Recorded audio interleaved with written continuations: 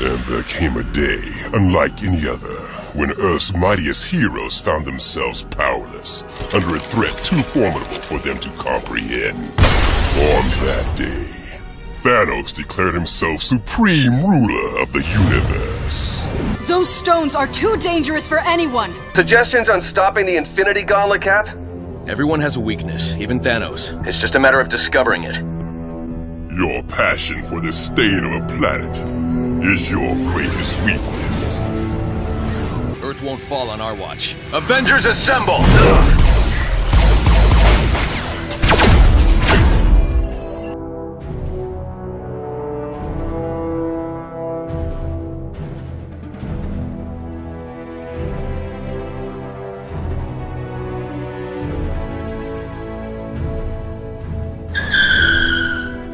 Avengers Spotlight.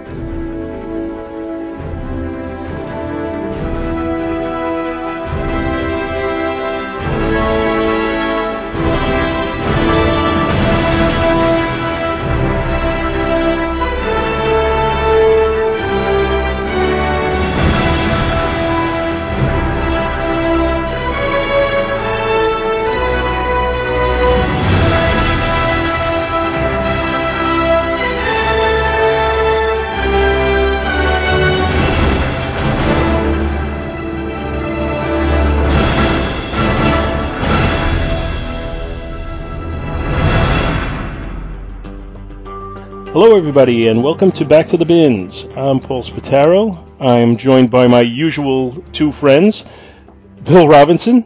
I'm just a usual. And Mike Bailey. Friend. All right, Friend. Mike isn't one of our usual friends, but he's always welcome here, no matter what it says on my front door. Everyone out.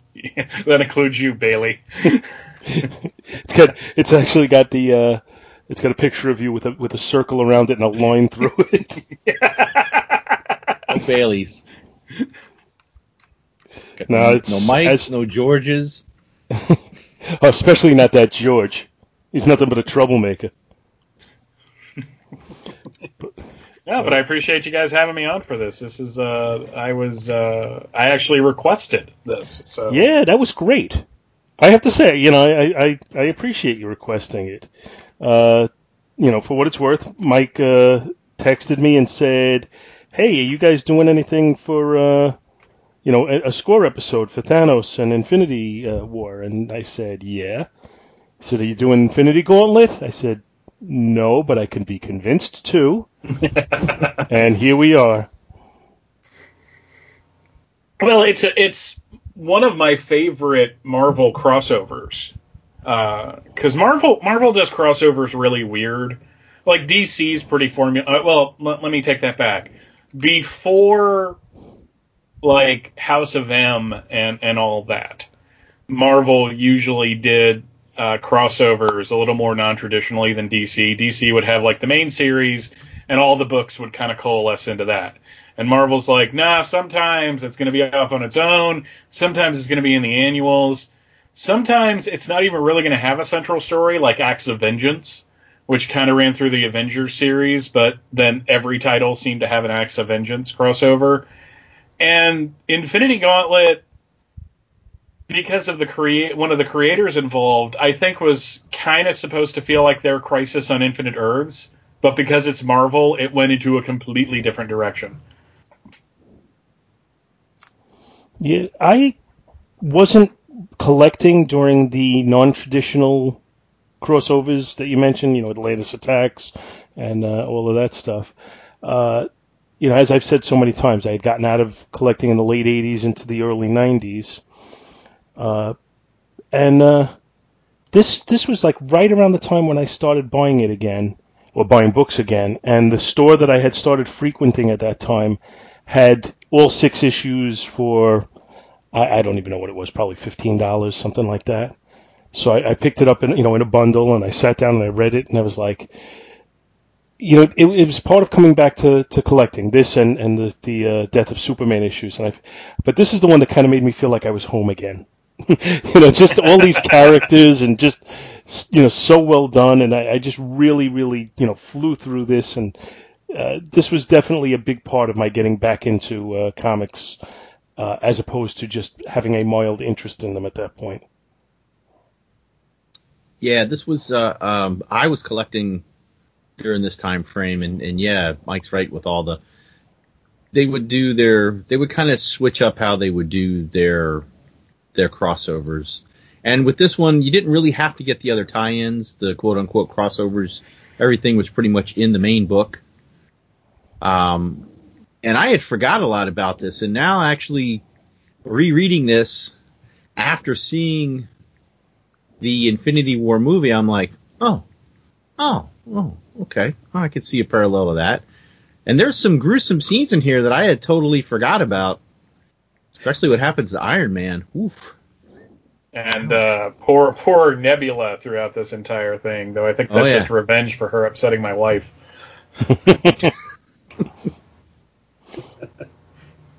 No, I read this much after the fact because in 91 I was mainly buying the Superman titles, and but in 97 or so I bought a friend's comic book collection, and this and like the Silver Surfer issues and the Doctor Strange issues.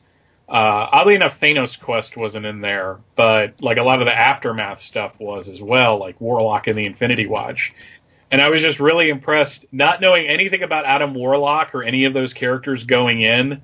Coming out, I felt like invested in them because I think Starlin did a good enough job for people who may not be as familiar. Because when Rachel and I watched Guardians of the Galaxy Volume 2 and there was that end credit sequence, and I went, "Ooh, Adam Warlock," and she's like, "Who?" And I was like, okay, how do I explain? And then I just got out Wikipedia and basically read her the entry, because there's no way to break down Adam Warlock in like a saga cell. Oh no! Or you turn her on to Al's podcast. Let listen to whatever 72 hours of discussion.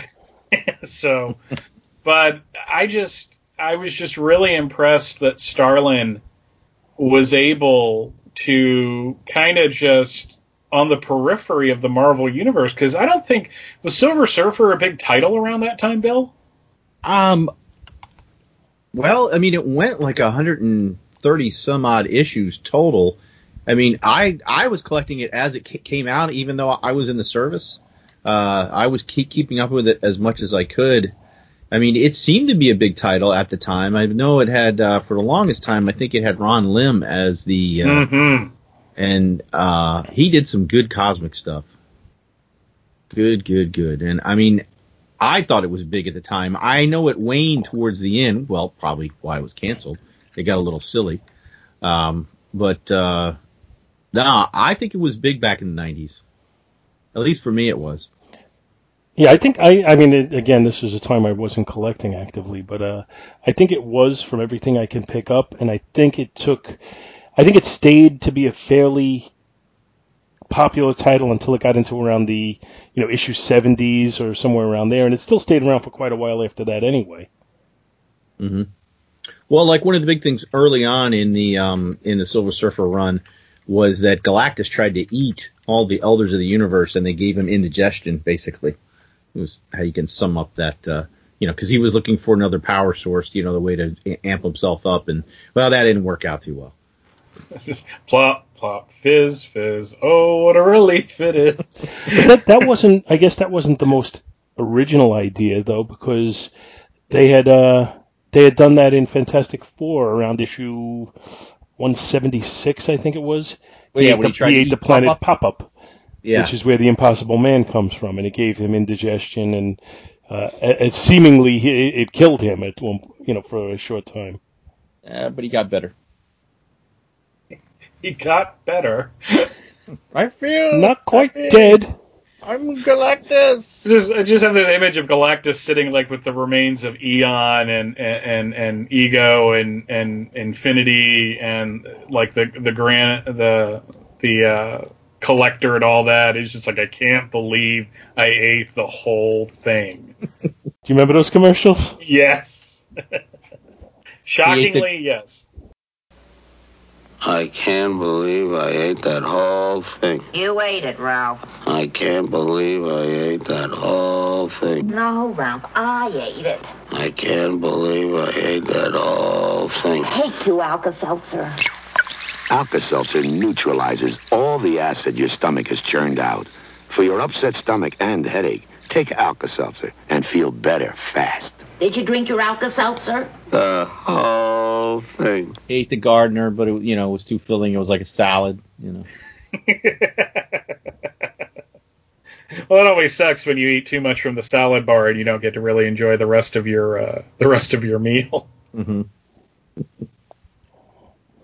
He ate the contemplator. Ooh, should I really have ate that?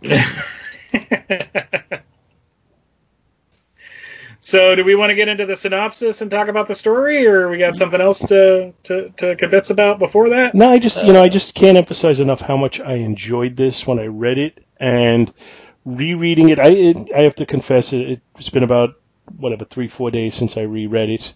I would have liked to have had a chance to reread it again today, but I think it really holds up, and I think as we get into it, we're gonna see why. I mean, I think the story is incredibly well put together, and I think the artwork is. Even though that we did have a switch in the artists, I think it's impeccable. Oh, yeah, I was gonna. That was definitely on my list of notes to get into. But I worked up a synopsis of kind of like the whole thing. I didn't want to go issue by issue by issue, simply because that with 6 issues that could take a while, and then it would end up being another like Avengers Spotlight series, which not a bad idea, but not what we planned for. But this is my synopsis for the Infinity Gauntlet, or Dude, She's Just Not That Into You. Thanos was dead to begin with. There is no doubt whatever about that. The register of his burial was signed by the clergyman, the clerk, the undertaker, and the chief mourner. Star Fox even signed it. Old Thanos was dead as a doornail. But then he wasn't, because comics. Death brought him back to correct an imbalance in the universe. Apparently, there are too many people alive, and Death doesn't like this, so she amps up Thanos' power and sends him out to do her bidding. The Silver Surfer witnesses this, and Thanos takes him on a tour of the universe, showing him how there are too many people alive, and resources, a bunch of other stuff, and it turns out that Thanos is the ultimate climate change hipster, because he was going on about this before it became cool. Or warm, depending on what you want to believe. After this and several other issues of Silver Surfer, Thanos goes on a quest. He learns the true nature of the Infinity Stones, or gems, as we'll call them from now on. And with Death's approval, or something like approval, because Death is like wallpaper. I mean, you really can't get a read off of her. Thanos journeys around the cosmos to gather all 6 of the gems. He encounters the In-Betweener, where he gains the Soul Gem, the Champion of the Universe, where he gets the Power Gem, the Gardener, who had the Time Gem, that was Scott Gardner, by the way, the Collector, who had the Reality Gem, the Runner, who had the Space Gem, and finally the Grandmaster, who possessed the Mind Gem, which was more Shatner than what's his name from Thor Ragnarok. So I'm just Jeff Goldblum. So I'm just going to keep going on. With his lucky charms in hand, he heads back to tell Death what he did for her, but finds she won't address him directly because now Thanos is apparently her superior. And it's at this point that I'd like to point out that Thanos, Death isn't into you. The Surfer tries to stop Thanos, but fails, and things get weirder when Mephisto gets involved and becomes the voice in Thanos' ear. This leads to the first issue of the Infinity Gauntlet, which was written by Jim Starlin and penciled for the first few issues by George Perez, and later on by Ron Lim, with Joseph Rubinstein and Tom Christopher as inkers. In the first issue, Thanos is still trying to get Death to love him and even builds a huge palace in her honor, which doesn't get the desired result. Thinking that if he finally does what he was brought back to do, things would change, Thanos snaps his fingers and half of the population of the universe is gone. Meanwhile, Silver Surfer has crashed into Doctor Strange's Sanctum Sanctorum, and the two set about trying to figure out what they need to do. Also, meanwhile, Adam Warlock returns with Pip the Troll and Gamora, and after Gamora disappears with half the universe that's dead, Warlock meets up with Strange, the Surfer, and Doctor Doom to assemble what forces they can to take on Thanos. Warlock buggers off to talk to a bunch of high muckety-muck galactic people like Galactus and Eon and Infinity, and they prepare to attack Thanos on Warlock's command. While all of that is going on, Thanos tries to make Death jealous by creating what he calls the ideal companion, because Thanos learned everything he needs to know about relationships from teenagers. The heroes, Strange and Surfer gathered, strike at Thanos, but he uses the time gem to freeze them in place. Mephisto convinces him to turn off the God cheat code and fight the heroes on their terms. Captain America has a pretty badass conversation with Thanos, and Warlock uses this as his moment to get the Surfer to steal the gauntlet, but Thanos dodges and turns the God cheat code back on. This is when the cosmic entities of the universe attack, and even Mephisto tries to get in on the action. Thinking he has won, Thanos projects what could be called an astral form, and Nebula, who has been near death this entire story, uses this as her chance to grab the gauntlet, and suddenly she's the ultimate badass. She banishes Thanos to space, but he's found by Doctor Strange and brought to Earth, where suddenly Thanos is working with the good guys, though for his own reasons. Warlock reveals that Thanos was always going to lose because deep down, Thanos feels he's unworthy of the power. Thanos agrees to this, and to help Warlock and crew, and they head back to fight Nebula. During the confrontation with Nebula, the Mad Titan, that's Thanos, convinces her to put everything back to the way it was before she got the gauntlet, but she discovers too late that the Frogurt too is cursed, and suddenly is a near corpse again. She manages to get herself back together before Thanos regains the gauntlet, and as the cosmic entities of the universe attack again, Warlock goes into the Soul Gem and causes a ruckus between it and the other gem, which causes Nebula pain, so she takes off the gauntlet, and Warlock claims it as his own. Thanos apparently commits suicide, and Nebula is taken in, and the other heroes are miffed that Warlock has the gauntlet, but he doesn't care. Sends them back to Earth. He travels into the future with Gamora and Pip, where they find an unnamed planet where Thanos is now living as a farmer. Thanos tells Warlock and crew that he's learned his lesson, and living a quiet life will allow him to digest and incorporate the lessons he's learned. They take their leave, and Thanos contemplates Warlock's possession of the gauntlet and how he doesn't envy Adam, and that somehow he believes he came out ahead in this particular deal. The end. It was awesome. Excellent. And nice job of synopsizing a very complex book. Yeah, and making sense of it. There's a lot going on in this. There really is. So, like if I really synopsized it, like issue by issue, it probably would have taken me like an hour to go through the whole thing. Mm. It's masterfully done. Okay, so real before I lose this thought, because I often lose thoughts. Crap. So now I hadn't reread this in about 25 years until this morning. And as I was reading Thanos' dialogue in my head, I was reading it as Josh Brolin. Have you guys been doing that? Not really, actually. I don't have Josh Brolin's voice in my head yet. Yeah, and if I get Josh Brolin, I'm going to start like confusing him with Josh Brolin from Goonies, and that really just doesn't work for me. So Thanos, to me, he's just a very kind of a deep, gravelly type voice, with a lot of gravitas. Yeah, I would say that's more or less what I do, and that's kind of always been the voice in my head. So it hasn't really been influenced. I think actually Josh Brolin hit the voice that was in my head already. Mm-hmm. So it kind of happened seamlessly. So I don't feel like I have his voice in my head. I feel like I have the voice I always had in my head. But I mean, we can get into some more details later, specifics. But I love the characterization of Thanos in this.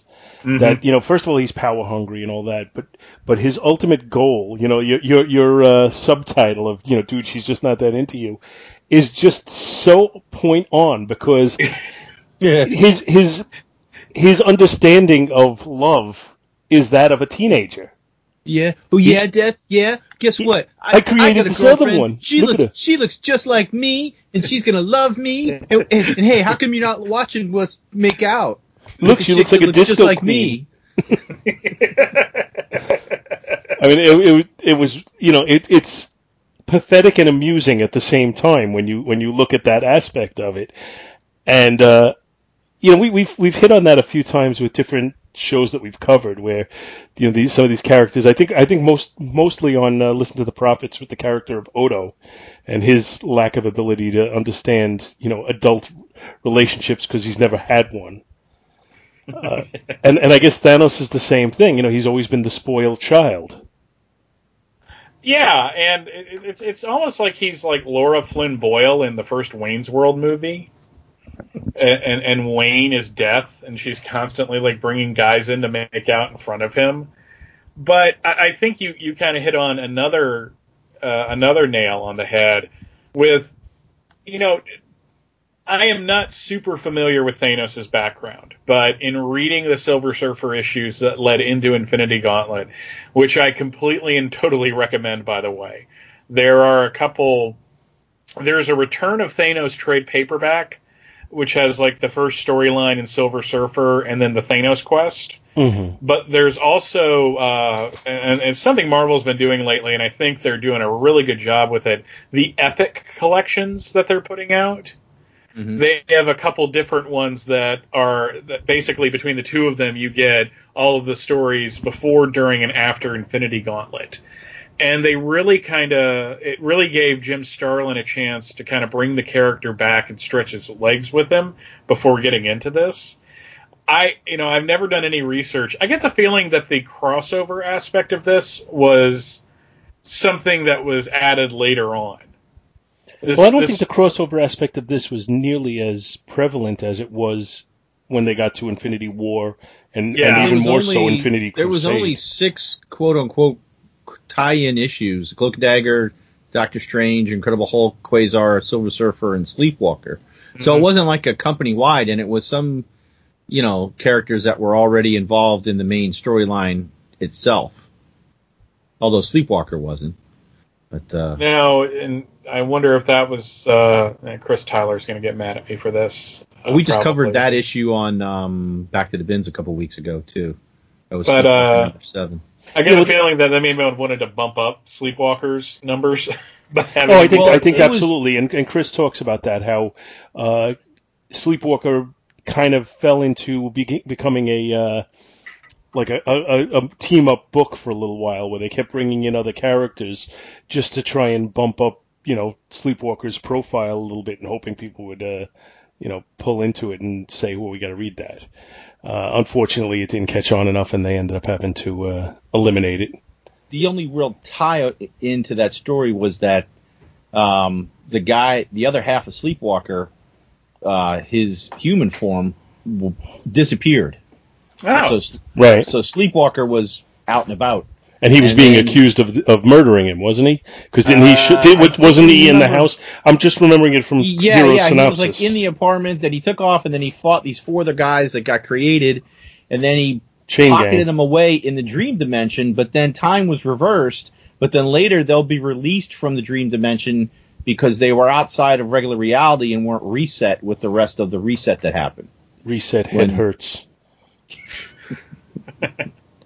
But it seemed in reading the Silver Surfer issues and kind of getting to know Thanos' dad and Star Fox and all that you're right, he's royalty, so he doesn't really have an idea how to interact with people anyways. He killed his own mother, so we're not talking about somebody that deals with the real world or the cosmos, I guess in this case.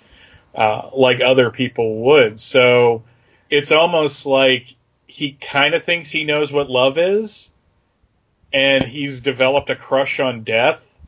So now he's just going to I like death. Do you like death or do you like death? No, I just heard, I want to know what love is. I heard that too. Thanos. I want you to show me. I heard that in my head too. Thanos would totally be into Foreigner. Let's be honest here. You're as cold as ice. There is no sun. Or would he be into Megadeth? I think later on, yeah, but I think during the 80s, before he died, he would have totally been into the contemporary rock and such. It's me again. Of destruction. Oh, sorry. But on the other hand, Starlin really gives Thanos, and this is what I thought the movie did very well, is it actually gave him a personality. Yeah. When there's an issue of Silver Surfer where he literally takes him around the universe, and at one point they're on Earth, and he's like, look at how they waste their resources. Look at how their planet is dying around them, and they just don't care. And then he tricks Silver Surfer into basically committing genocide inadvertently on this one planet by bringing a disease from another planet that the Denzians of the one planet didn't have any defense to.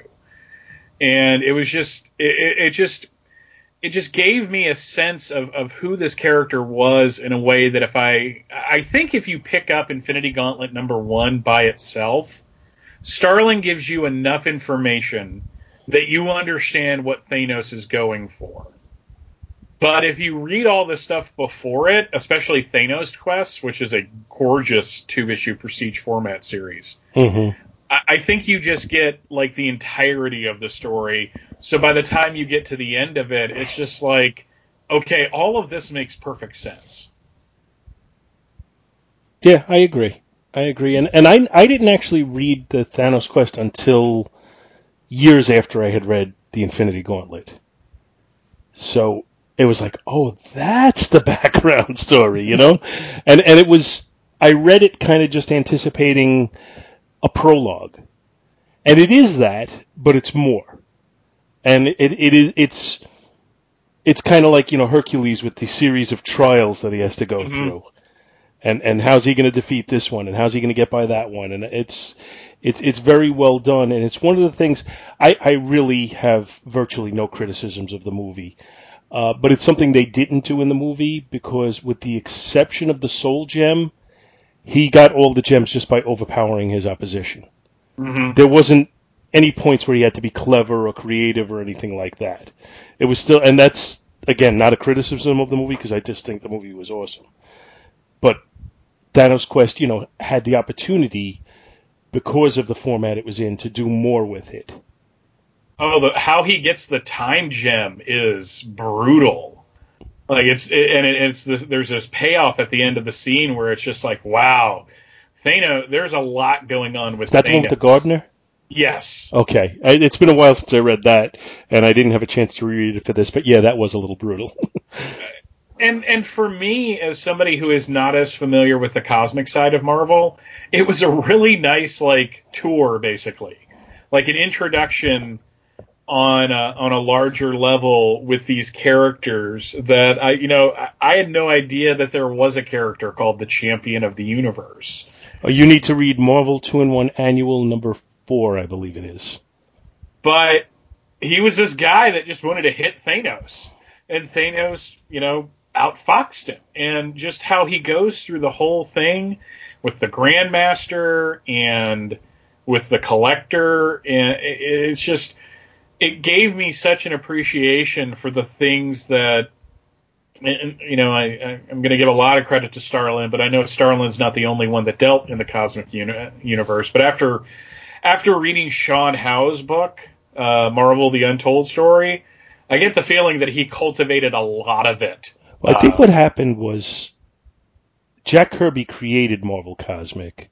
Yes. Jim Starlin refined and perfected Marvel Cosmic, and then it kind of was in abeyance for a little while. It just kind of laid fallow until Abnett and Landing came over and picked it up, and they did some awesome work with it as well. Oh yeah, the whole Annihilation.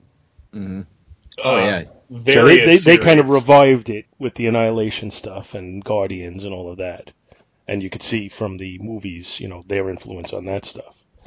But I think those are the three, and I guess Abnett and Landing are two people, but I'm treating them as one for this purpose, is that they are the three major architects of the Marvel Cosmic Universe that you have to kind of read to get a real feel for the development of it all.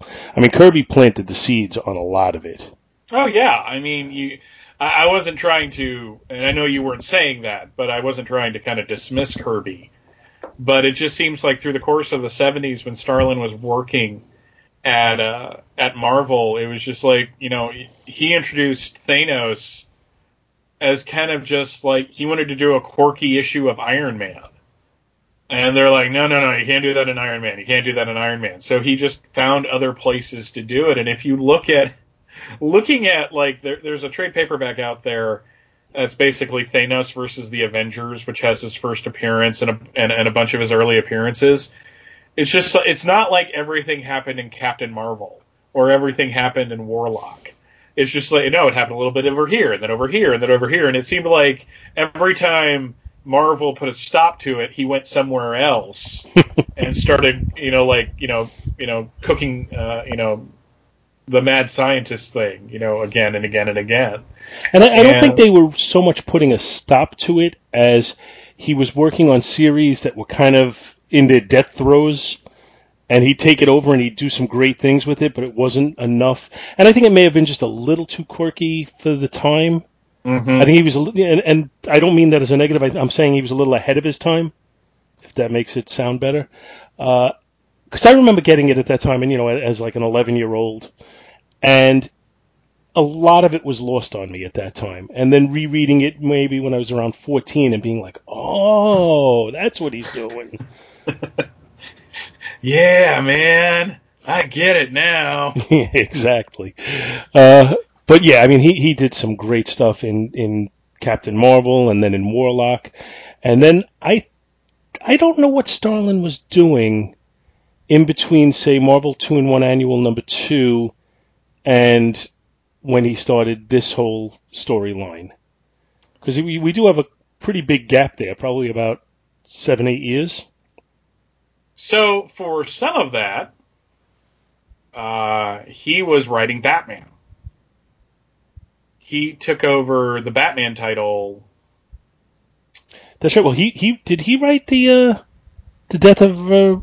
Yeah, he wrote Death in the Family. Yeah, he did write it. That's right. That was towards the end of his run. It was like basically around 414 he took over for Max Allan Collins, who just wasn't doing a very good job. The stories just didn't work. But Starlin came on and in a post-Frank Miller universe wrote some very Bronze Age Batman stories. In fact, the first issue he did and the last issue he did kind of tie everything up, because it starts with a serial killer that he doesn't catch, and in his last issue, which was the issue after the end of Death in the Family, is the culmination of that. And in between that, he did some interesting things with Batman. He set it very much in the 1980s, because there's a storyline that I think is more famous for the Mike Zeck covers than actually the contents of it, called 10 Nights of the Beast, which introduced the KG Beast. Oh, yeah. KG Beast. KG Beast! And in there you have Reagan, you have Gorbachev. It's very, 1987, socio-political world. And then he does Death in the Family, and DC throws him under the bus, which is what he told me, because I had a chance to meet him a couple years ago at Dragon Con, and I talked to him about Batman, and he was very honest, which isn't always good, but sometimes is at least entertaining. A lot of times when these guys are honest, you could just replace that word with bitter. Yeah. But he seemed kind of cool with everything, but it was just very much like, basically DC did their big, phone a friend thing with killing Jason Todd, and he was in Mexico vacationing, and when he came back, they basically put everything on him instead of saying, we did this, essentially. And he also wrote The Cult with Bernie Wrightson, which was a 4-issue prestige format series. That was a perennial around the time of the Batman films in the late 80s and early 90s. That trade paperback would always pop up when a new film came out. He had another series also. I think it was an indie publisher. I think it was called Cosmic Odyssey. No, that was DC. That was DC. That was him playing with Darkseid in the. Oh, okay. No, then I'm thinking of something else then. Dreadstar. Yes, he was. You know what? I think I was creating an amalgam of Cosmic Odyssey and Dreadstar in my mind. That's what I was doing. Okay. Yeah, that was the epic, carry on. the epic format, right? But yeah, that was Marvel Epic, and they even had a graphic novel. Yeah, that was a house ad I saw a lot in the comics I picked up in the summer of 1984. There was it like a back cover ad? But it was a pretty big house ad for Dreadstar. Still really have no idea what it's about. But I've had that graphic novel since it came out, and I still don't. I've never read it. I've got a few issues, and I still don't know what happens in it. But no, he kind of went over to DC, and it's kind of interesting when you think of a guy that does a story like this and writes Silver Surfer. And, just has like all of these grand galactic and cosmic ideas, and he's writing crime noir fiction with Batman. Yeah, that's a nice 180, really. But it's good stuff, and it's really good Jim Aparo artwork. But I will agree that maybe it wasn't exactly what Batman needed at the time. But Batman was so schizophrenic at that point anyways, because he didn't have a clean post-crisis reboot. So it really took like 4 or 5 years for them to kind of get their groove on or for O'Neill to kind of figure everything out. But there's a couple different trade paperbacks with that stuff in it, and I will totally recommend that as well, because it's just good Batman stories that are a little dated now because of Gorbachev. Well, I've ranted on the show many times about I don't like when they date comics by putting in current events or actual, actually coming in and coming right out and giving years and things like that. So, yeah, I agree. You don't like it when we date the show. Today is May 6th. Well, because we're not a show that records and posts that weekend. It happens on occasion. But we're also, sometimes we record and it doesn't show up on the network for 2 months. I'm just getting your goat. Yeah, well, my goat is here and it's ready to bite you on the ass. But, I guess, Warlock in this issue, he's not, or in this series, he's not your point of view character. I think he's your Jim Starlin character. Mm-hmm. He's the guy who knows everything that's going on and just isn't sharing it all and saying, just wait, you'll see. So it's almost like he's a substitute for Jim Starlin in the story. I'll agree with that, because he is a protagonist, but he's not like the Silver Surfer and Doctor Strange. He is in this for a very specific reason.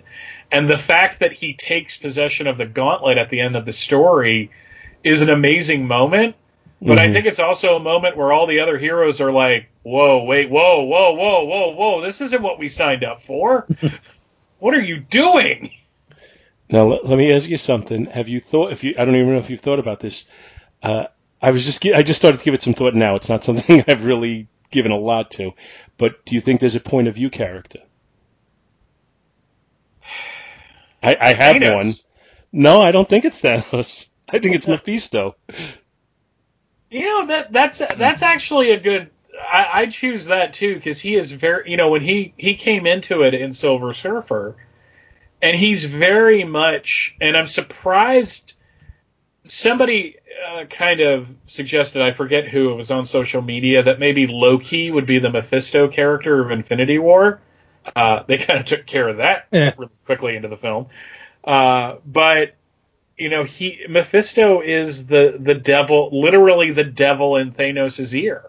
Mm-hmm. Just kind of telling him what he wants to hear, but he's totally like, any second now I'm going to grab that gauntlet and I'm going to have total power because I know what to do with it. and I've given them 0.0005% chance of beating me.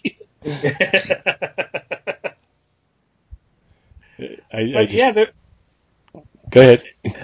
The comparison to Crisis is only because of George Perez. And he's only on the book for a couple of issues. And here's where some fans of Perez may consider this heresy. I actually prefer the Ron Lim issues. I like the Perez issues, don't get me wrong. But I think Ron Lim and Jim Starlin were like in perfect sync with how they did their stories. And I think Lim is very underrated as an artist because he manages to juggle a bunch of different characters. Now, you don't have the panel layouts and the rubble and the kind of, the things that Perez can do, but I think you have an artist that is just as good as his job in conveying what this story is. So I won't go as far as heresy. I prefer the Perez work just because he's George Perez. But yeah, I could say, I think the artwork is just great throughout, including every issue. I don't want to say including the Ron Lim stuff because it almost makes it sound like it's inferior. I don't think it's inferior. I don't think the change is particularly vexing. There's, sometimes when you get a different artist in there, the one I can think of offhand that bothers people a lot is in the first run of the New Teen Titans. Perez fell behind on his artwork, and they had a fill-in issue, and the storyline continued. It wasn't a fill-in on the story, but they had a fill-in artist, and it was Kurt Swan did one issue, and it bothers the heck out of some people. That's not the case here. The Ron Lim stuff is great also. Well, you can kind of look, and it looks like it's about partway through issue 4 that they made the switch. Because if you look from the start to the end of the issue, you can see the change, and you can almost kind of see it right about in the middle where Ron Lim took over. But it's not a super drastic change like going from Perez to Kurt Swan. Yeah, I think Lim has a more. I guess the example I'm going to use is Captain America, because Perez's Captain America is much more athletic or kind of like an acrobat, whereas Lim's Captain America is huge. He's more of a bodybuilder. Yeah, he's got like a big thick neck, and he's got the big chin, and the star is huge on his chest. But Lim would go on to draw Captain America for a little while. And that's another reason why I think he's underrated, because he can do all the cosmic stuff, but then he does the straight-up superhero world of Captain America. And there was a Streets of Poison, I think the storyline was called, where Cap wants to get the super soldier serum out of his system because the late Mark Gruenwald didn't really understand how it worked. He treated it like a drug, which it wasn't. Not really. But you had like this big, huge storyline that involved Daredevil and Black Canary, and there was a massive fight between the Red Skull and Kingpin. I got to think Black Canary was not in that. Not Black Canary, Black Widow. I'm sorry. Well, yeah, that's right. Just busting your chops. But I think Lim's Thanos is very similar to Perez's Thanos. So maybe that's another way that it's like the change isn't as drastic as you might think. Mm-hmm. But the Perez stuff is definitely a little more detailed. Well, I mean, that's one of Perez's, just one of his things. Yeah. It's one of his claims to fame. I mean, if you look, I'm just paging through it while we're talking about it, and you go to the second issue, the 2-page splash opening. I guess it's actually the second and third page of the issue. Just with the plane and the cathedral, or is that Doctor Strange's sanctum? No, that's is that St. Patrick's? It says on Fifth Avenue. Yeah, I think it's St. Patrick's. Yeah. It's just, I mean, you look at the detail work there, it's just phenomenal. Yeah, and that's why I have a tough time comparing anything to George Perez and saying, "Oh yeah, this is better than George Perez," but there's things that are as good as George Perez. Well, yeah, and when you go to Strange's Sanctum Sanctorum, like all of the books on the bookshelf are distinct. You can't read the titles, but it's not like an amorphous blob that's supposed to look like a bookshelf. It's not like a Vinnie Coletta bookshelf. Yeah, exactly.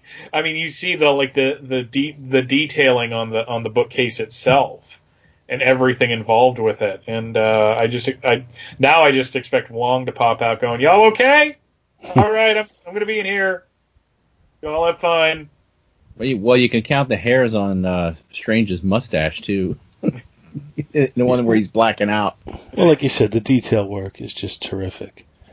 And I think that Starlin had a good handle for giving everybody their own voice, which is something I think gets lost a lot on a lot of comic writers. I really enjoy some of the stories that Brian Michael Bendis has put out, but everybody sounds like Tony Stark from the Marvel Cinematic Universe when he writes them. Yeah, he is definitely one of those people that is so focused on the dialogue that it's almost like a Kevin Smith film, or maybe more appropriate would be Quentin Tarantino, where everyone's making pop culture references and everybody has like a smooth way of talking. But here, Doctor Strange does not talk like Silver Surfer, does not talk like Doctor Doom. Doctor Doom, who no one talks like Doctor Doom. And I think Doctor Doom is excellently portrayed in this. Like I said, I think he got the characters down, and I think that's a big thing. Well, he brought a lot of huge egos together. And I'm going to include Strange on that, because that's kind of Strange's thing, is that he was a doctor who had a huge ego. And this is one of the areas where I think the cinematic universe didn't go far enough, because he was arrogant, but he wasn't unlikable before the fall in the cinematic universe. Where if you read the first appearance of Doctor Strange, he's just like basically like, well, if they can't pay my bill, I ain't gonna operate on them. So I'm that cool. Whereas, you have him and Silver Surfer, and Surfer's been in this fight before anybody else. So, his end of it is completely different. And again, Warlock is using everybody. And this is another thing about this story that I like from 1,000-foot level, is that while there are good guys and bad guys, the two main players of Warlock and Thanos, neither one of them are pure in this. Warlock is totally on Warlock's side. Yeah, no, it's his motivations are kind of unclear throughout.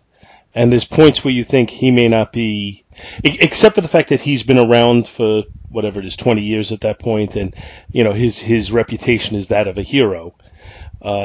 You could easily see him having his own agenda that would conflict with the heroes at the end. Mm-hmm. And he kind of does. Yeah. Spoilers, at the end when he gets all the gems and he's got to create the Infinity Watch to, everybody gets a gem to safeguard. He gives a gem to Thanos.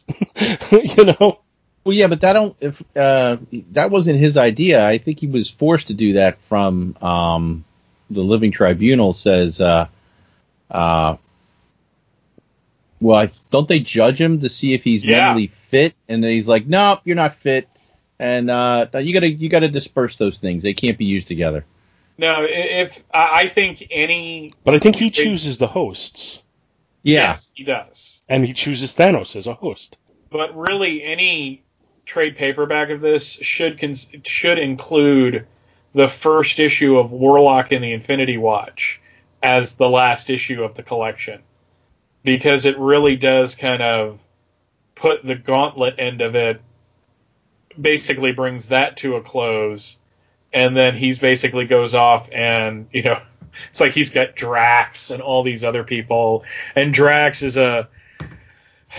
not as much as the movies, but he's kind of a big dope.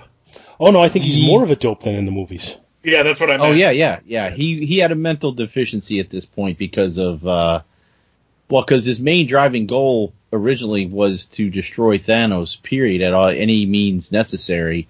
But didn't he get resurrected one too many times and didn't quite take on one of the resurrections? Yeah, it's like on this resurrection when he comes back when Thanos does, but he's not quite whole. In fact, there's an episode, an issue-sode of Silver Surfer where Silver Surfer basically brings him to Earth, and they spend like a page watching television, but it's all Nick at Night.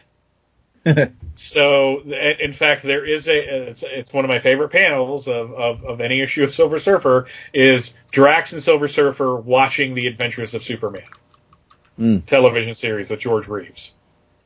So he's not like full childlike, but he's more like punch drunk boxer. Who may have been hit in the head too many times, basically. Yeah. Well, he kind of had the personality, kind of like the Hulk, only, like you said, not quite as childlike. Not driven by rage too much, except when Thanos was involved. Yeah, and then he's a little uncontrollable because all he wants to do is kill Thanos. Or Thanos. Okay, so I was schooled by a 4-year-old on this, by the way. I was visiting a friend of mine from high school, and this was a couple years ago. Her then 4-year-old son was showing me how to play the first Marvel Lego game on their computer, and I said Thanos, and he goes, "No, it's Thanos." And I'm like, what? Thanos. But derivative from Thanatos. Blah, blah, blah, blah, blah, blah, blah. But because of that cartoon that was on, what was that called? Marvel Superhero Squad? Mm-hmm. That's how they pronounced it on that. That's how he was familiar with the character, so that's how it was pronounced. And it was at that point that I realized that as a man approaching 40, arguing with a 4-year-old has no clear victory. So you just kind of let it go. Yeah, because you're either going to be shown as a fool or you're just going to beat the child up and then you go to prison. Might as well just be made the fool. So I hit him in the arm, and then I hit him in the arm again, and then I kind of blacked out, and I had to go live with somebody else for a little while. I woke up in the cell. I'm not quite sure how I got here, officer. But my rights. I'll show you a right. You.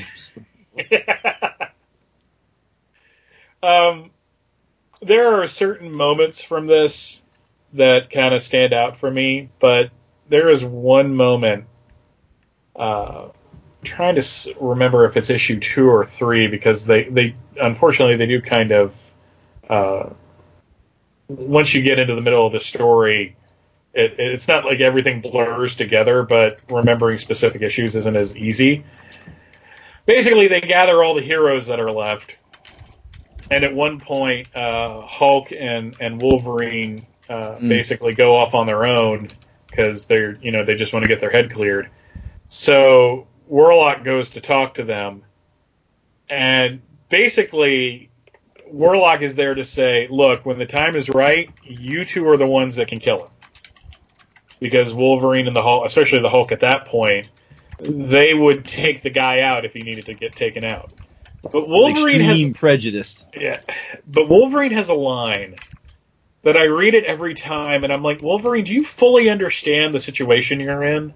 He goes, so you want us to sanction Thanos? I'm sorry, this isn't a head of state. This isn't an assassin you're taking out. This is a god with omnipotent power.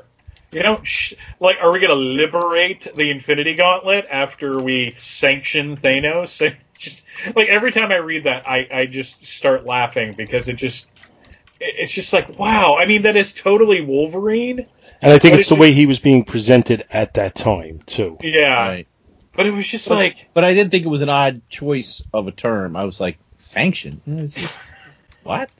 I mean, I knew what it meant. I was just kind of like, oh, okay. Which I guess he does. Seals, right? I mean, he does get to kind of do that, but a lot of good it does him. And then he gets turned into Taffy or whatever. Blah, blah, blah, blah.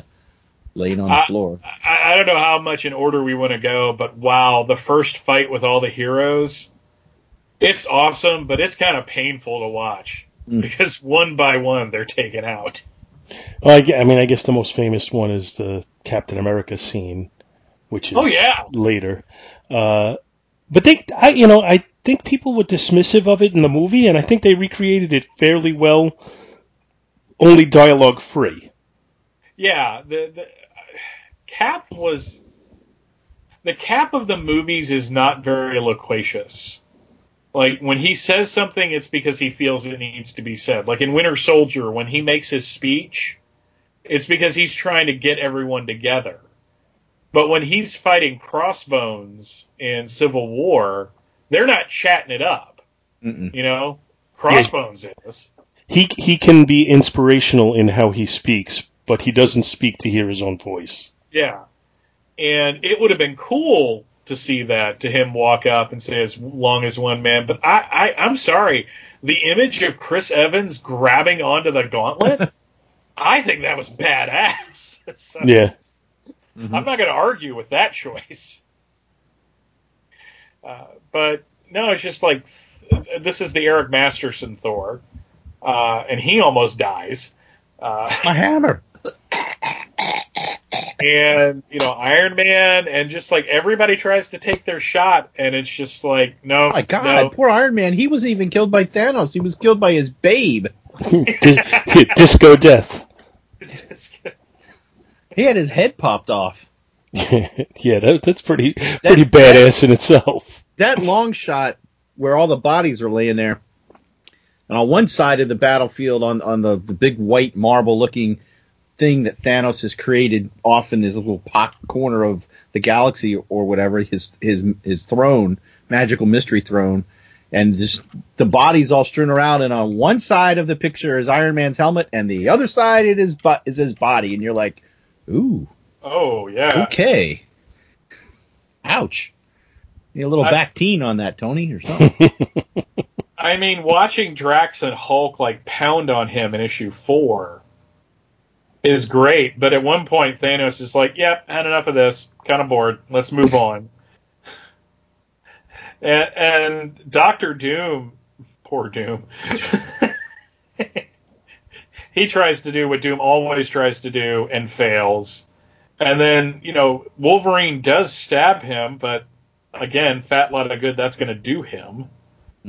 And basically all of this is a giant distraction for Warlock to kind of play his gambit. And talk that doesn't. Yeah. And that doesn't work. And I think that's another reason why I like this so much, is because... But I got the impression that Warlock knew that wasn't going to work either. Yeah, I have a feeling that's a very Doctor Strange and Infinity War plan.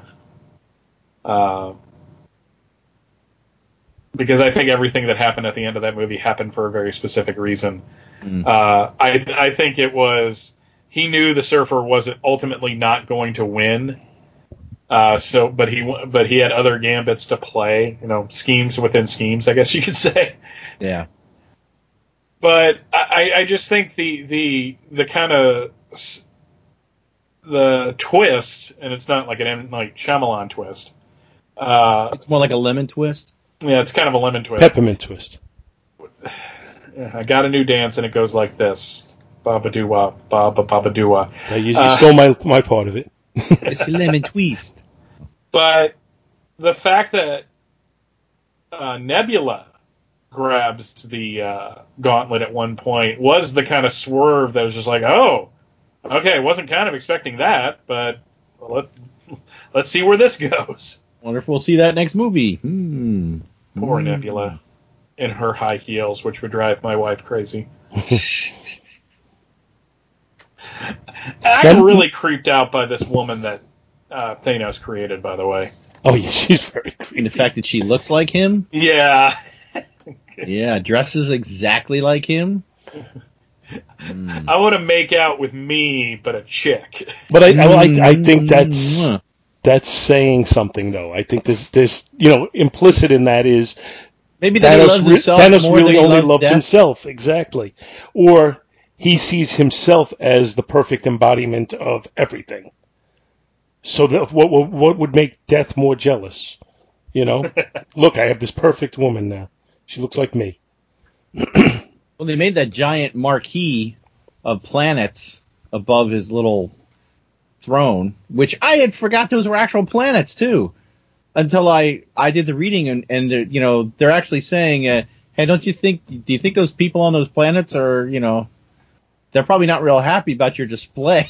And I was like, oh my God, those were real worlds. Oh my, but that touches on. Touches on something that I really like about this series is that this is a world-ending story. Literally a story of life and death. And I think Starlin does a good job of kind of setting up the disaster movie end of it at the beginning by showing what Thanos' actions cause on Earth. I mean, we got to kind of at the end of the film, we saw like the helicopter crashing into an Atlanta downtown skyscraper. Because I swear to God, that was Peachtree Street. I know it was. I could be wrong, but I don't think I am. But you saw like some of the effects of what it was, but in this, you see it on a truly galactic level. But in terms of Earth, not only is half the population of Earth gone, okay, and not only does that cause catastrophes all over the planet, but Earth has been ripped from its orbit and is now careening away from the sun. Oh, yeah, and that was from what? It's like a temper tantrum Thanos had? That wasn't even his initial snap of his fingers. That was like an after effect of something else. And it just totally... Yeah, so, yeah, it was 2%, like 2% of the power that he used reached the Earth, and basically, is now pushing it out where it's going to get cold. And somewhere in that city, there is a woman having a nightmare that she's hot and moving towards the sun. Mm-hmm. And it turns out that she's not. So, and on another planet, there's a person that looks completely normal in a room full of pig faces. But but no, I think what I liked about that is, one, it kind of involved more of the Earth side of the Marvel Universe, where you had Nick Fury trying to deal with this, and you had the Avengers trying to deal with this. But it's basically like the peril isn't stopping Thanos. We have to stop Thanos. We have to get all these people back, and we have to get the Earth back, because even if we don't succeed in saving, getting back half the population of the Earth, everyone's going to die anyways. So it's like one of these things where I'm like, wow, there's a lot of layers. And yeah, the back end of the story is pretty much all on Thanos' shrine to death, which is very metal, I will say, by the way. I think you're right. Maybe he was kind of into Megadeth and Iron Maiden and all those bands at this point. Well,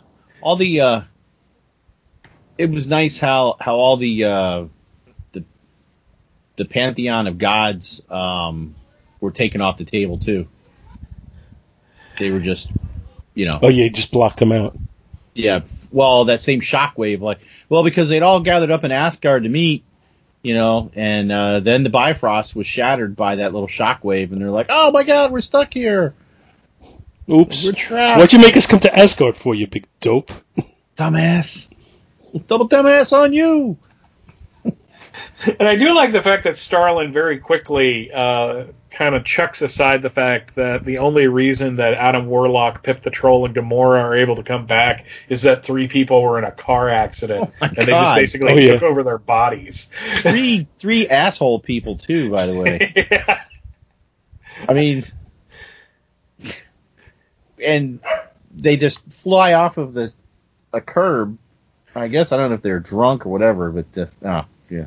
Yeah, they had met at a bar, and one of them was like, completely hammered. So yeah, but they had just done something wrong. I got to go back. They had committed a crime of some right. sort. But basically, they were kind of bad people, so I guess it doesn't matter that they. So it's justified. It's a justified, not killing, but takeover, I guess. But it does lead to a very good, like, kind of cliffhanger ending of the first issue, where Pip the Troll goes into the hotel room, and I really feel bad for whoever has to clean up that room after they're done. What the hell is that? He was watching Elf. Yeah. Which was one of the more unrealistic. Was Alf still on the air in 91? I'm not sure. Maybe I know reruns. his animated series was. Might have been reruns. Might have been the animated series. Boy, but, Warlock's cocoon really looks like a giant turd. Yes, it does. What did you eat?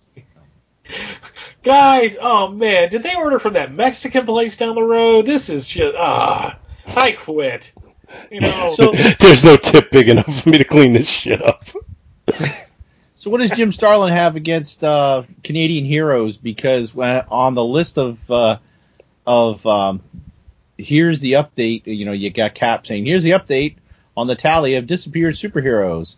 There's like 9 Alpha Flight or Canadian team members up there.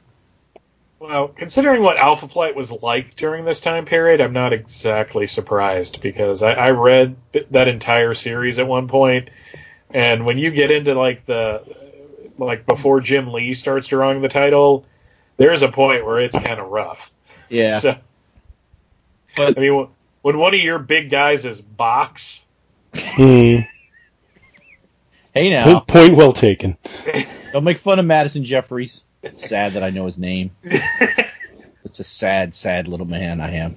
Sadder still that I remember the issue where Heather goes to see.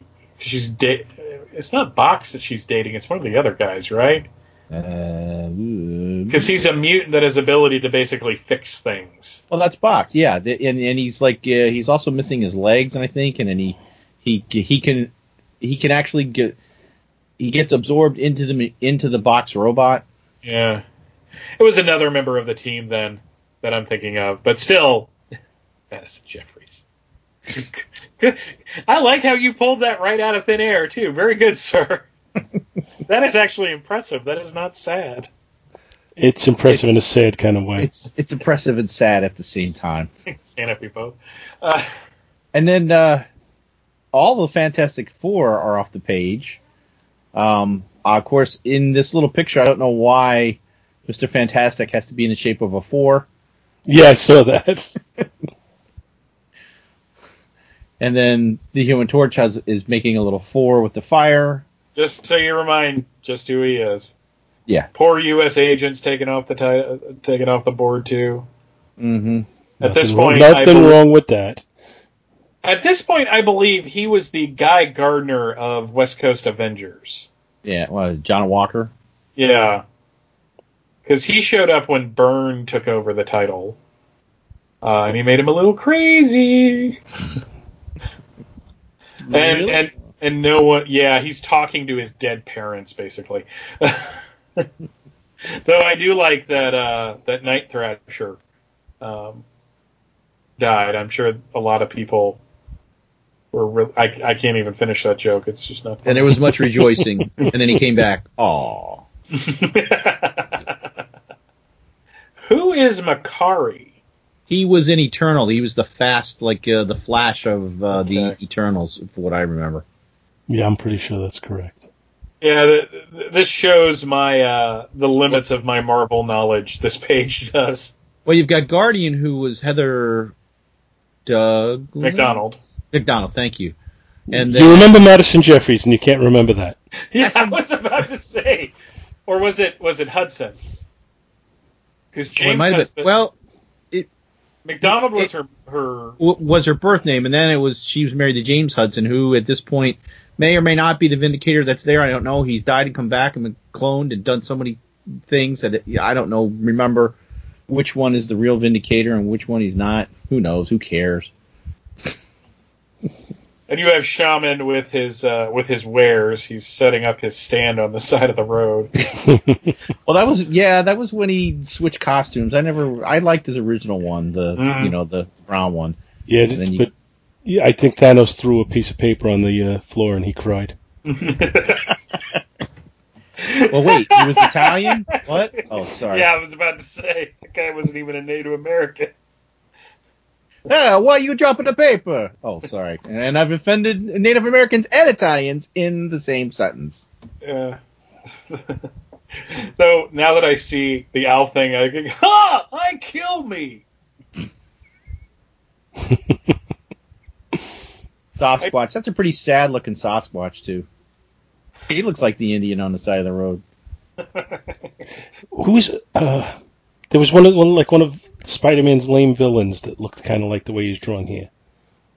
Oh, are you thinking? Wait, was it Captain America that fought the armadillo? Oh, it's the armadillo. That's who I'm thinking of. Yeah, because I remember him in Captain America. Was he a Spider-Man villain? I may be totally off on that too, because he was he was in Captain America. He may not have been Spider-Man at all. He was in the powered wrestling thing. Oh, the Unlimited Class Wrestling. Yes, yeah, he was in that. With D-Man. I like D-Man. I don't care what anybody says. Who's Windshear? Come on and rock me, Armadillo. I think he was in Alpha Flight, wasn't he? I was counting him in the Alpha Flight tally. Let me look it up. Windshear. Oh, wait a minute. Was that a Iron Man? I don't remember that guy. I don't know. Armadillo was originated in Captain America, by the way. Issue 308. Yeah, that was really early in the Gruenwald run. Yes. If I'm remembering correctly. By Mark Gruenwald. So, and the Wasp dies again. Because she's really good at that in these big It wouldn't be a crossover if she didn't. He was in Alpha Flight, yeah. Okay. See, that's how much... like I said, I read the entire series. I do not remember him at all. Colin Asworth Hume. He does sound like he would have that Harvard lockjaw, doesn't he? So, but no, it's just the way. One of the other reasons why I like this, I will finish the sentence at some point, I promise. But one of the reasons why I like this series so much is that it doesn't follow, and maybe calling it a crossover is kind of unfair because it's really not.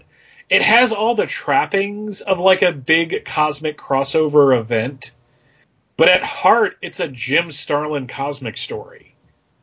Because even though you have all of this like earth shaking and Asgard falls and the Kree are getting involved and you have all of these cosmic beings, one of which looks like he's just really into weightlifting. What is his name? It's not the Grandmaster, is it? The guy with the mustache. Which issue are we looking at? Oh, the Stranger. Yeah. So you have all of these characters involved. Oh wait, that's Billy Joel, the Stranger. Sorry. But at the heart of it, it's all about this cosmic being who's an arrested, adolescence essentially, and at the end of the day, he's not defeated because someone hits him. He's not defeated because the Earth 2 Superman has had enough of his shit and just, breaks him apart. He's defeated because Adam Warlock goes, at the end of the day, you don't want this. So that's why you always, into your plot, plant the seeds of your own defeat. And the final issue, the final panel is Thanos kind of in like his farmer duds, just sitting there going, I'm going to think about this for a little while. I got to say, I love that aspect of the story, that he ended it on such a, for lack of a better word, mellow scene. Yeah. It didn't end with a bang and a boom. It ended with a discussion and some thought-provoking dialogue. Now compare this scene and how it ends and what he's thinking about here with how Infinity War ends. Well, right off the bat, you can distinguish the two of them because this ends after he's been defeated. Correct. Yes. Whereas Infinity War, the movie, ends with he's him won triumphant. And he basically gives up. He's like, well, I've won. He's kind of becoming a gentleman farmer in theory, which he really doesn't have the same thing, but because his work is done now. Yeah, they layered it into the dialogue, and it's one of the things that I think the movie did brilliantly, is that his minions were kind of ciphers. But yes, I agree. Thanos is probably, outside of Loki, the best developed villain of the MCU. Because everything he does, he is so layered, and I think that's one of the reasons why the movie works so well and why this story works so well, is he is not... I hate to say this because I'm a DC kid at heart. He's not Darkseid. Darkseid's straight ahead. You know, if you read one Darkseid story, you've read every Darkseid story. Okay? And you kind of get the same thing with Thanos, but Darkseid is just all about, and especially in the 21st century, it seems like everybody just wants Darkseid to be the biggest badass in the room. And he's just going to sit there, and if he doesn't like you, he's going to fry you with his Omega beams. But his entire thing is about getting the anti-life equation. And if you read Kirby's Fourth World, Darkseid's more of a layered character, whereas I think later he's more of a bruiser. Whereas Thanos is he's thought-provoking on every level. It seems like every time he pops up, there's a lot of action, but there is a lot of substance to what he's doing. So at the end of the day, when I saw the movie, I was just like, I feel something for this guy. I shouldn't, because he's trying to wipe out half the universe. By the way, I survived. I was happy to see that. I went to the site. Apparently, I was spared. So was my wife, because I didn't want to have to avenging her against Thanos. I mean, I would do it, but it would be like one of those, well, I'm going to die, so I might as well just put everything I have into it. But I think both here and in the movie, you understand why he's doing what he's doing. And there's a certain nobility about him that I think they capture in both of these. But here in the comics, he's more of a petulant child. Whereas in the movies, because they removed the death angle from it, which, do you guys think that was a good idea or a bad idea? Because I think it was probably a better idea to not have death be his, squeeze. I'm not sure how you pull off the living embodiment of death in a live action movie. Well, I almost thought they were going to, and we mentioned this in another show we did. I thought that's who the Red Skull was going to be, the guardian of the Soul Gem in the movie. But then I was like, oh my God, it's a Red Skull! Yeah, how freaking awesome was that? Like, I saw that, and I literally poked my wife and went, it's the Red Skull. That's what I did to my son. I was like, because Paul saw the movie first. He's like, I guarantee you there'll be a point in the movie where you go, ooh. And sure enough, that popped up, and I went, ooh. And I go to bed, and I'm like, that's the Red Skull. But, yeah, magnificently by Ross Marquand, I must say. Yeah, he did a really good Hugo Weaving voice, didn't he? Mm-hmm. I think they could have done the death angle, but I think it would have required, in order to do it right, I think you needed to develop it. I don't think you could just throw it out there as a throwaway line or something. Yeah. And we had a movie that was pretty long already. Yeah. So I'm not sure that I think it could have damaged the pacing of the movie if they tried to do it. Not so much that the story would have been bad. I think they probably could have pulled it off if they had developed it. But the cost, as far as pacing and what else they might have had to cut in order to do that, might have been too high. Well, another thing, and maybe I'm looking too deep into this, but, wanting to market this movie worldwide, different cultures and different religions might have different portrayals than your typical Grim Reaper type style. Even like the woman in the robe is kind of akin to the Grim Reaper. I mean, would that symbolism be, may not go over well in India or China? And let's be fair, they made Tilda Swinton the Ancient One for a reason. And it wasn't whitewashing. It's because they wanted they wanted Doctor Strange to do well in China. So, you're not going to take it. You would have had to have an entire other film setting it up. And they didn't have that in the lineup. And I don't think you could have done a solo Thanos movie. I don't think it would have gone over well, in all honesty. I think it's interesting. I think it's interesting, though, you talk about how well developed the character of Thanos was in this movie, and I think he was. But going into this movie with the appearances we had, he was very two-dimensional. Oh, yeah. I mean, when we first saw him, and they kind of hinted at death, was in the end credit scene in Avengers, was says to call it death. Or even when they show him in Guardians. Yeah. And he's just basically sitting on a chair. Mm-hmm. We didn't really have too much. If you weren't familiar with him already, all you knew is he was an imposing figure. That's it. But if you were, you went. Oh yeah, and I'm pretty sure I made that exact sound at the end of the Avengers.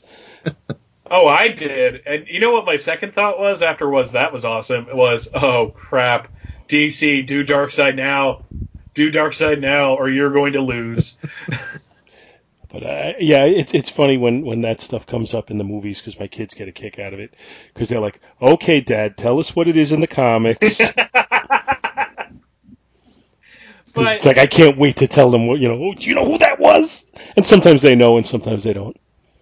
Yeah, and I have a good buddy of mine, Van Allen Plexico, who ran AvengersAssemble.net for decades.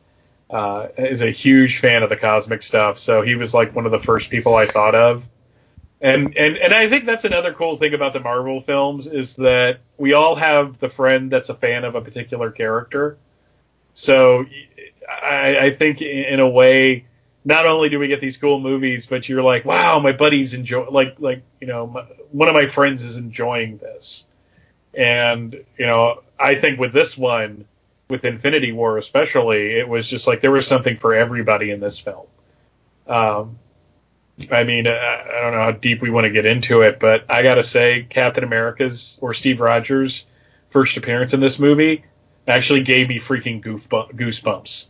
I was just like, oh, that is so badass. When he catches the spear? Yeah, and the music comes up. Yeah, the audience started to applaud when that happened in the showing I was in. And I think I was saying this to you and Al the other day, Bill, that I don't applaud movies because it's not live people up on the stage, but I wanted to. I think it's just one of those things, though, that you're absolutely right, Paul, that one of the successes of the film version of Thanos is that they were able to get so much into a 2.5-hour film that never slowed down. There were no quiet moments in this movie. Everything was forward momentum. I think the closest thing to a quiet moment we had in the movie was when he had to contemplate whether or not he was going to sacrifice Gamora. I think that's the closest thing we had to a quiet moment. But even that's full of tension and like, oh crap, is he actually? He's done it, and then you feel for him. Mm-hmm. So, but in the comic, everything is about death and trying to get her attention. And then at the end, when he basically realizes he's lost, he tries to get it back, but I don't think he tries very hard. And I think the fact that he does end up as like a farmer, like if that was the end of Thanos in the Marvel Universe, I think it would have been a really successful and satisfying end to the character. Like, I set out everything I'm going to do. Now I'm just going to try to figure out what it all means. And then, 60s era Sue Storm pops up and goes, but Reed, what does it all mean? Oh, you were just thinking as a silly female, Sue. Don't you love that dialogue? No, but it's funny to make fun of. Well, that's the level I'm talking about. Okay, yeah, yes, I love that dialogue. No, I think what gets me about this story, and it's similar, I think, to kind of similar but not the same to Acts of Vengeance, where the idea behind the series is just as good as the series itself. Like, all of the concepts that Starlin brings up are explored, and it's just as satisfying as watching the heroes of the Marvel Universe attack Thanos. And it's the only way I can describe it is this is so Marvel. This is so Marvel Comics. And I really love it because of that. Have either of you heard what Jim Starlin's take is on the movie? Oh, he loved it. Did he? Yeah, okay, I'm glad to hear that, because a lot of times, with the creators, you hear, that's not what I wanted or whatever. So I'm glad to hear that. He was at the world premiere in L.A. I follow him on Facebook, so this is how I know this. I don't stalk Jim Starlin. I just wanted to kind of make that clear. But he saw it, and he said he couldn't go into it because he didn't want to give anything away. But he just really appreciated how they portrayed Thanos. And he also was kind of touched by how many of the little references to his work were in the film. So, yeah, he liked it. He doesn't like Marvel Comics right now, but I think he likes the movie side of it. All right, I'll take that. He seems to have the abused wife syndrome, where he keeps going back to them, though. He's upset with them, and he comes back. Yeah, and then he writes Thanos, and then they take it away, and he just goes off, and then 5-6 years later, he comes back to it. I'm thankful that happens, because I enjoy his Marvel Cosmic so much. Yes. Speaking of following him on Facebook, apparently they did this giant Thanos statue that had the chair with it, and the figure was almost 2 feet tall. Oh boy! And he was taking pictures of himself talking to the figure at the kitchen table.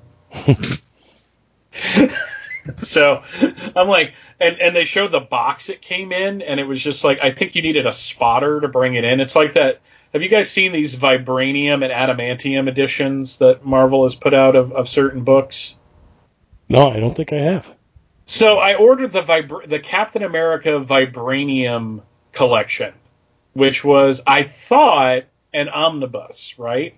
Mm-hmm. It was going to be an omnibus celebrating 75 years of Captain America, and I'm like, my birthday's coming up, this is what I want, and it was half off on in-stock trades the week it came out, so I ordered it. And I'm expecting a box the size of an omnibus. And then on my front porch is this giant, it literally lifting with both hands and getting into the house. This thing is gigantic. So apparently Marvel, when they go big, they go really big, is what I'm saying. So, but no, I think everybody's happy. Have you guys heard of anybody that we know in our circles that didn't like the movie? No. The closest thing I heard is Mike Myers, who does was it DC Noise? Yeah. And he posted something about how he liked the Justice League movie more than this one, and he thought that what's his name was a better villain than Thanos. I can't even think of his name now. We talked about him. Steppenwolf. Steppenwolf. Okay. I spent an hour and a half defending that film. I can't get behind that. No, me neither. And my response was to him was something like, I can't agree with you, but I respect everybody's opinions. Yeah. But then that was on the I like this better. I liked Justice League better. Then when he put the Steppenwolf Thanos comment, I thought, you know what? I think he's just trolling at this point. He's just trying to get people mad at him. I'm glad I'm not in that headspace anymore, where when I hear stuff like that, it's just okay. I don't get mad at it. I have to say, I found it a little insulting when some people who I consider friends tried to say if you don't like Batman v Superman, it means you don't understand it. I found that a little insulting. But yes. Beyond that, I don't get. I don't care. Everybody's entitled to their opinion. It's fine. I'm going to say it 1,000 times, and I'm going to keep on saying it. I never argue taste, because it's a zero-sum game. Not only not only do I not argue taste, but I embrace people with differing points of view on it. I enjoy that. I enjoy having a dialogue on it. Yeah, I don't like Rob Liefeld image stuff, but I have a friend that's drawing a Bloodstrike title right now, and he's having a ball doing it. I'm like, you go be you. You go have fun with that. I'm glad it exists for you because it's bringing you joy. Exactly. But no, I can't get behind it. But otherwise, I have not heard any negative opinions on the movie. I listened to the Now Playing podcast, which is not Our Circles, but it's a pretty intelligent movie review podcast, and I heard some criticism on that they felt there was so much action in it that they didn't have a chance for character development, and I don't really agree because I think there is character development. But I think there was. I think we got the character development with Thanos. We didn't need the character development with everybody else for exactly the reason you just said. And even at that, I thought we saw a little bit with Vision. We saw some character development. It wasn't totally missing with the Hulk. We certainly saw it. Bruce Banner and the Hulk. I think the only character that was underserved in this film was Steve Rogers. Because he got to do some cool stuff, but just I think by the very nature of the story, there wasn't a whole lot for him to do except fight. Iron Man got to, had the whole thing with Pepper at the beginning of the film. And then you had him dealing with Spider-Man and the whole thing between him and Doctor Strange, which I thought that was played off brilliantly. You do have the stuff with Bruce and, why is the Hulk not wanting to come out? And thank you for lying to me in a trailer again. Well, that's a lie I didn't mind because that was a purposeful misdirection to keep you from knowing what was going on, and I'm fine with that one. I think the trailer lied too, because when Cap was holding back the gauntlet, wasn't there only 2 gems in the gauntlet in the trailer? I'm not sure. You also had some development with Peter Quill and Gamora. I mean, there was. I think there were character moments. I think they worked I think they very deftly worked in character moments in a movie that was over the top with action. Well, to me, this is like I got 2 thoughts on this. One, we already did on another show. One, that the quote unquote criticism I had was that if you're not invested in the you don't have to be invested in the comics, but if you haven't watched all the other movies, this movie is really not going to make a lot of sense to you with deep backstories of the characters. And my second point is that the movie is almost like the 6-part series that we're discussing now, or an annual, to where you get groups of characters meet up together for something big. You don't really have a lot of true character development. You've got plot-driven elements and action, which is what the movie was. There was plots here with Thanos and Warlock. You see more of how Thanos defeats himself. But you guys know what I'm saying, right? I'm just babbling. No, this is one of the few times you're babbling and making sense at the same time. Oh, hey, well, just like a monkey could type on a typewriter, I could come up with a coherent thought every now and then. An infinite number of Bills doing an infinite number of podcasts will eventually hit on a salient point. We'll eventually put out like the full writings of Socrates or something like that. But Socrates. Beat me to it. But what I will say about the movie that. And I don't even want to call it a criticism, because it is what it is because of what it is. And what I mean by that is, unlike other film franchises, the Marvel Studios movies have all been... There are similarities between them, like a lot of people were complaining that the end of Ant-Man was kind of like the end of the first Iron Man film, where it was basically 2 guys in suits fighting. And I can't argue with it, but I still enjoyed it. But all on their own, they're exploring and developing the characters within them. When you look at like the 3 Iron Man films, the 3 Thor films, and the 3 Cap films, there's a definite like character arc of the main character throughout it. And at the end of it, they're at a very different place. One of the great things I thought about Thor Ragnarok is that at the end of it, he got exactly what he wanted at the beginning of the first Thor film. But look what happened to get him there. And, look how short-lived it was. And look how short-lived it was.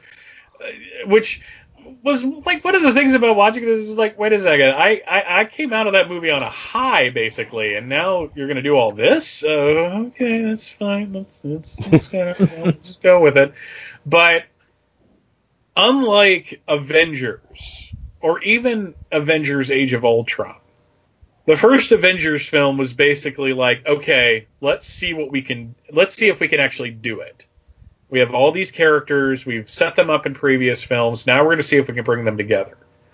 And I think Age of Ultron was like, okay, now we have these characters together, let's see what kind of complications we can throw at them. Because I felt Age of Ultron was, in my limited reading, but I might be right about this, was a very late 70s, 80s Avengers story. You know, it's something you could have seen Jim Shooter writing, or David Michelinie, or Roger Stern. This one is a culmination of an entire pantheon of films. And so on one hand, you have to judge it as a movie because it's what it is. But on the other hand, it's separate from everything else because it can't exist without all of those other movies happening first. I would really be interested in hearing from somebody who hasn't seen the other movies and sees this. Yeah. I don't know that person, but I would love to hear from somebody who did. James Cameron, really? Okay. Well, he was Negative Nancy. But I want to. You should listen to him. I want to try and steer us back to the comic instead of the movie a little bit. Sorry. No, don't be sorry. Your opinions are well noted and well thought out. But I think one of the things that we haven't touched on at all with this is the 6 covers, and I just think they're all really dynamic and in different ways. I would say the weakest is probably the last 2, the weakest 2 of them. Mm-hmm. But they're all really good. The first one is incredibly dynamic. Yeah, that is a. I mean, they kind of made the movie poster look like it, so that says something. And what I love is if you look at the covers, they kind of tell the story of the series just by looking at it in a microcosm. You know, like the first issue has Thanos has the gauntlet and he's wielding it.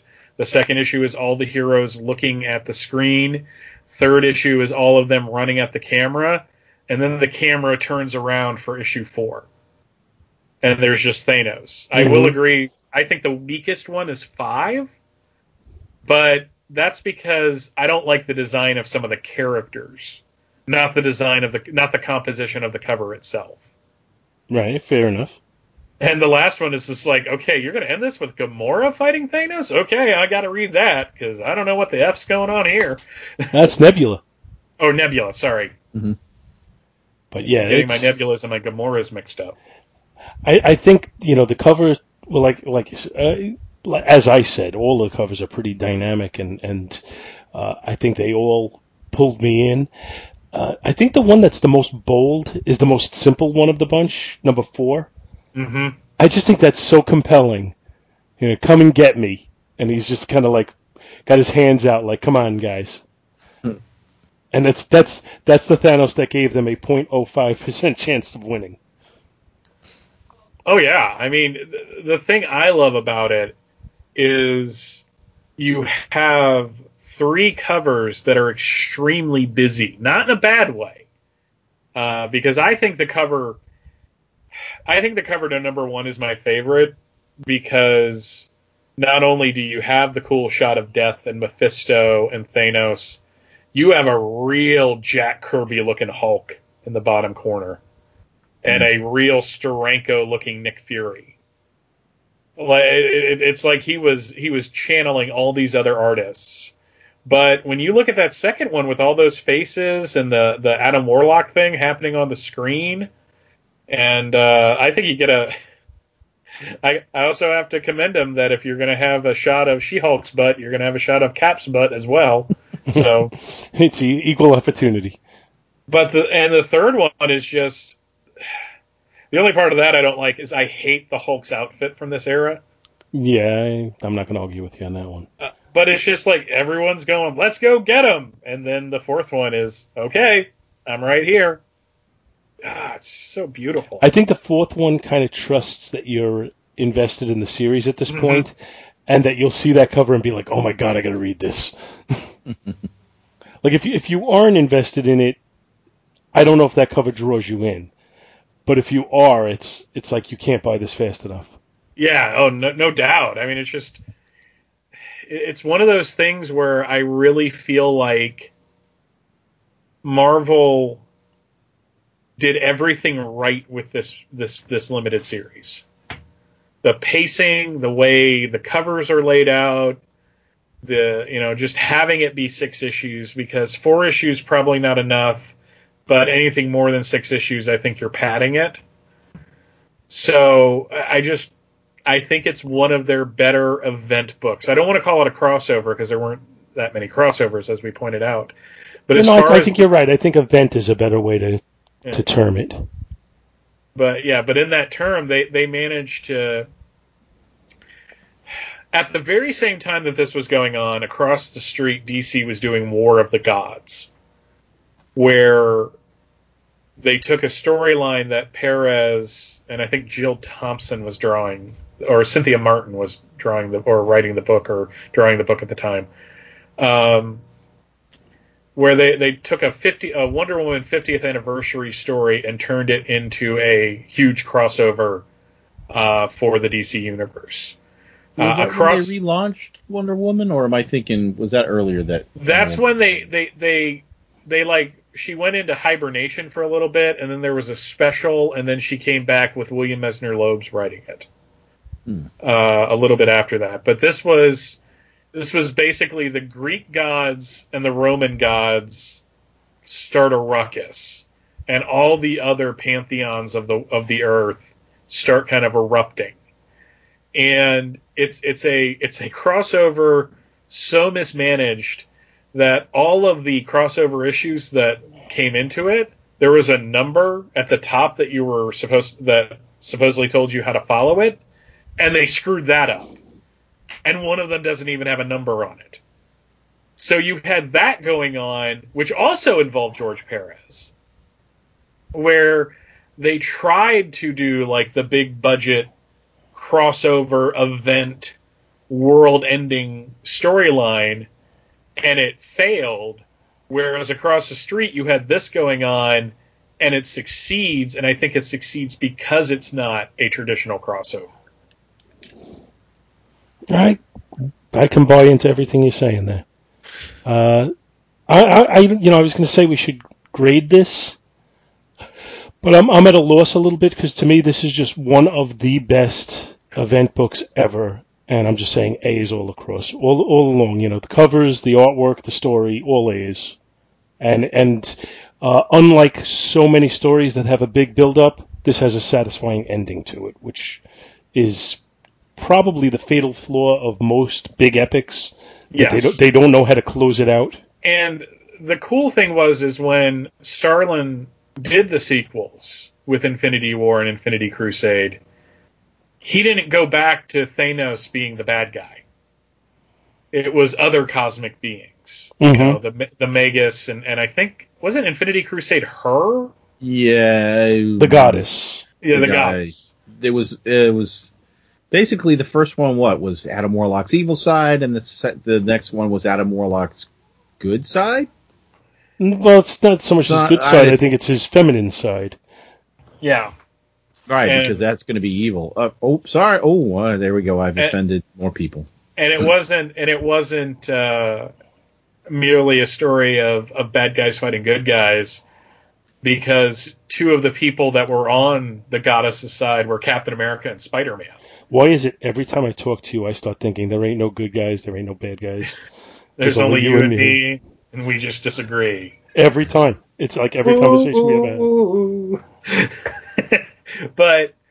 But it, you know, and people say that there's kind of diminishing returns as those go on. I have not read those yet.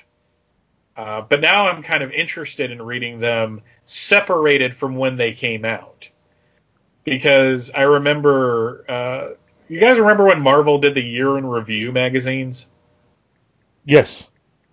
So the one for 92, it was the first one I bought. I thought it was hysterical, but one of the things when they were talking about Infinity War is that they opened the article with a quote from a They Might Be Giants song, My Evil Twin. And I had just gotten that album, so it's like one of those things where suddenly two things that are separate in my life are now joined together, and I don't know how to feel about it.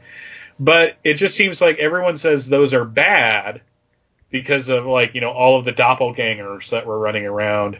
But I'm wondering if, you know, 20, almost 30 years later, if they read better now as kind of gestalt entities instead of being part of what the company is pushing. I could tell you I enjoyed the Infinity War. I thought it was good. I didn't have any problem with the doppelgangers. I did have some problems with some of the crossovers because I felt they were forced.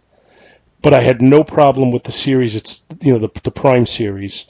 Then after we got through, I'm trying to remember now, after we got through Infinity Crusade, or after Infinity War was Infinity Crusade, which I didn't care for as much, I think I may need to reread that to see if, for exactly the reasons you're saying. Then we had a big gap. 1993 was the Infinity Crusade, and then the next thing was in 2002. We had the Infinity Abyss. Mm-hmm. And I remember that being a much more contained story, but enjoyable. Okay. The next thing that Starlin did was Marvel Universe The End, which is related to it. And I kind of remember being underwhelmed by that, but I haven't read it since. And let's see. Then we have, which I never read, but Bill did, the Infinity series. I've heard that was good. Yeah, that was a little bit. Yeah, even that's become a little fuzzy. I've heard good things about it, though. The guy that runs the comic shop I go to was arranging some stock, and one of the things he pulled out was the Avengers trade paperback that tied into that. Well, there's Sorry, go ahead. And he started going into what the whole thing was behind it, and it actually, I was listening to him, I was like, wow, this actually sounds like something I'd want to read. So, and the artwork looks amazing. Well, there's a really amazing scene where Thor is basically told, because Thanos' minions, the Black Order, whatever, they're saying, it's not them directly, but like their minions is saying, they tell Thor, well, you need to come here without your weapon. So he takes Mjolnir, or Mjolnir, however you wish to say it, and flings it away. And then he comes and he's basically, this guy's saying, kneel, do this, do that. And Thor's just kind of like standing there very defiant. And he just, at one point, holds out his hand, and the hammer comes back and goes right through the guy that had been, trying to push him around and tell him what to do. And then the Avengers begin an attack on that planet because they were trying to retake that planet back from Thanos' forces. So it was a pretty powerful scene. And that was Hickman, right? I want to say so. Yeah. Yeah, I'm pretty sure it was. Because that was during his Avengers run, if I'm remembering correctly. Where he was writing both Avengers and New Avengers, if I'm remembering what I saw in the trade paperbacks on the shelf, basically. So, but I just think that I'm going to agree with Paul that I think it's A's across the board, and it's very rare that I feel that way about a book, especially when you're covering it in a podcasting context, because you it's not like you feel you need to be critical, but your eye is just more critical in general. So that's just kind of how you're gonna go with it. But for me, I don't want to ever see the same thing done again, but I think this is the measuring stick for events in how you set them up and in how you pay them off. Because, the common complaint of the 21st century event is that it doesn't end. There is no satisfying last page where you go, yes, okay, that was good. I'm ready to read what's next, but whereas it seemed like it just went into, okay, that's over, but boy, wait till you see what's right behind the corner, because there's some bad stuff coming down the road. Y'all ready for this? One of us was going to do it. I figured it would be me. I couldn't remember the exact music, otherwise I would have. But no, A's across the board, definitely. I think Bilson.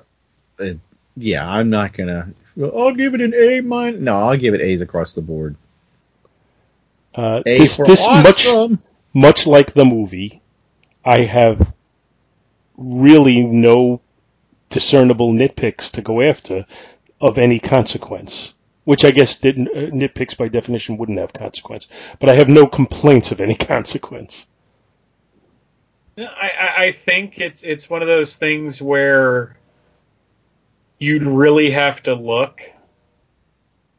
Like my nitpick was just something I found funny, which was the sanctioning of Thanos.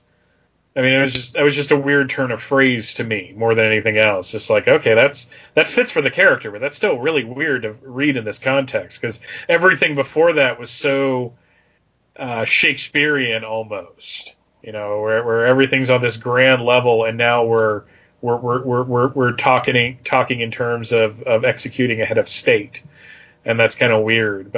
But beyond that, I mean, you can read it on its own as a 6-issue story, or you can read everything leading into it and all the crossovers. And I think what you have is the difference between a really good dinner and Thanksgiving dinner. Where this was a really satisfying meal, but Thanksgiving you have all the trimmings. Yeah, it's a good analogy, and I can't argue with you. I think this is just one of the best ones, and I don't think us having discussed what went on in it would be any real reason to avoid it. I don't think it spoils the actual reading pleasure of it to know where it's going to go. Which, if you've seen the movie, you might know some of the stuff where it's going to go anyway. But I think when you see it developing and you read it through page by page, it's just, it's not the destination, it's the journey. Mm-hmm. And I think this is one of those cases. And I think the destination ends up being very satisfying. But the way you get there is what truly is enjoyable about this series. And I'm really, really glad you asked us to do this, Mike. Oh, wow, it was my pleasure, and it seems kind of like a no-brainer, almost obvious, really. But I think like the film itself, it's weird to talk about because there are so few negative things, if any, negative things to say about it. I mean, and you don't get that in comics very, very often.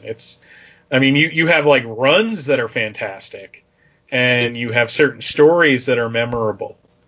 But I think it's rare to have everything work exactly the way it needed to, and for the creative teams to pull that off.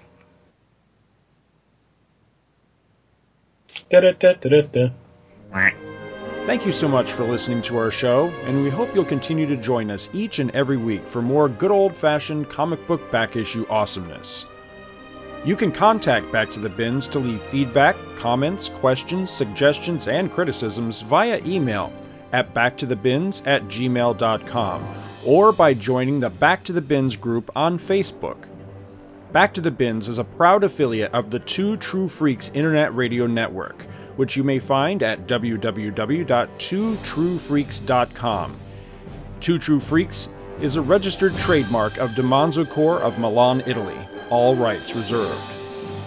Each and every month, the Two True Freaks Network produces dozens of new and exciting episodes which regularly reach tens of thousands of loyal listeners worldwide.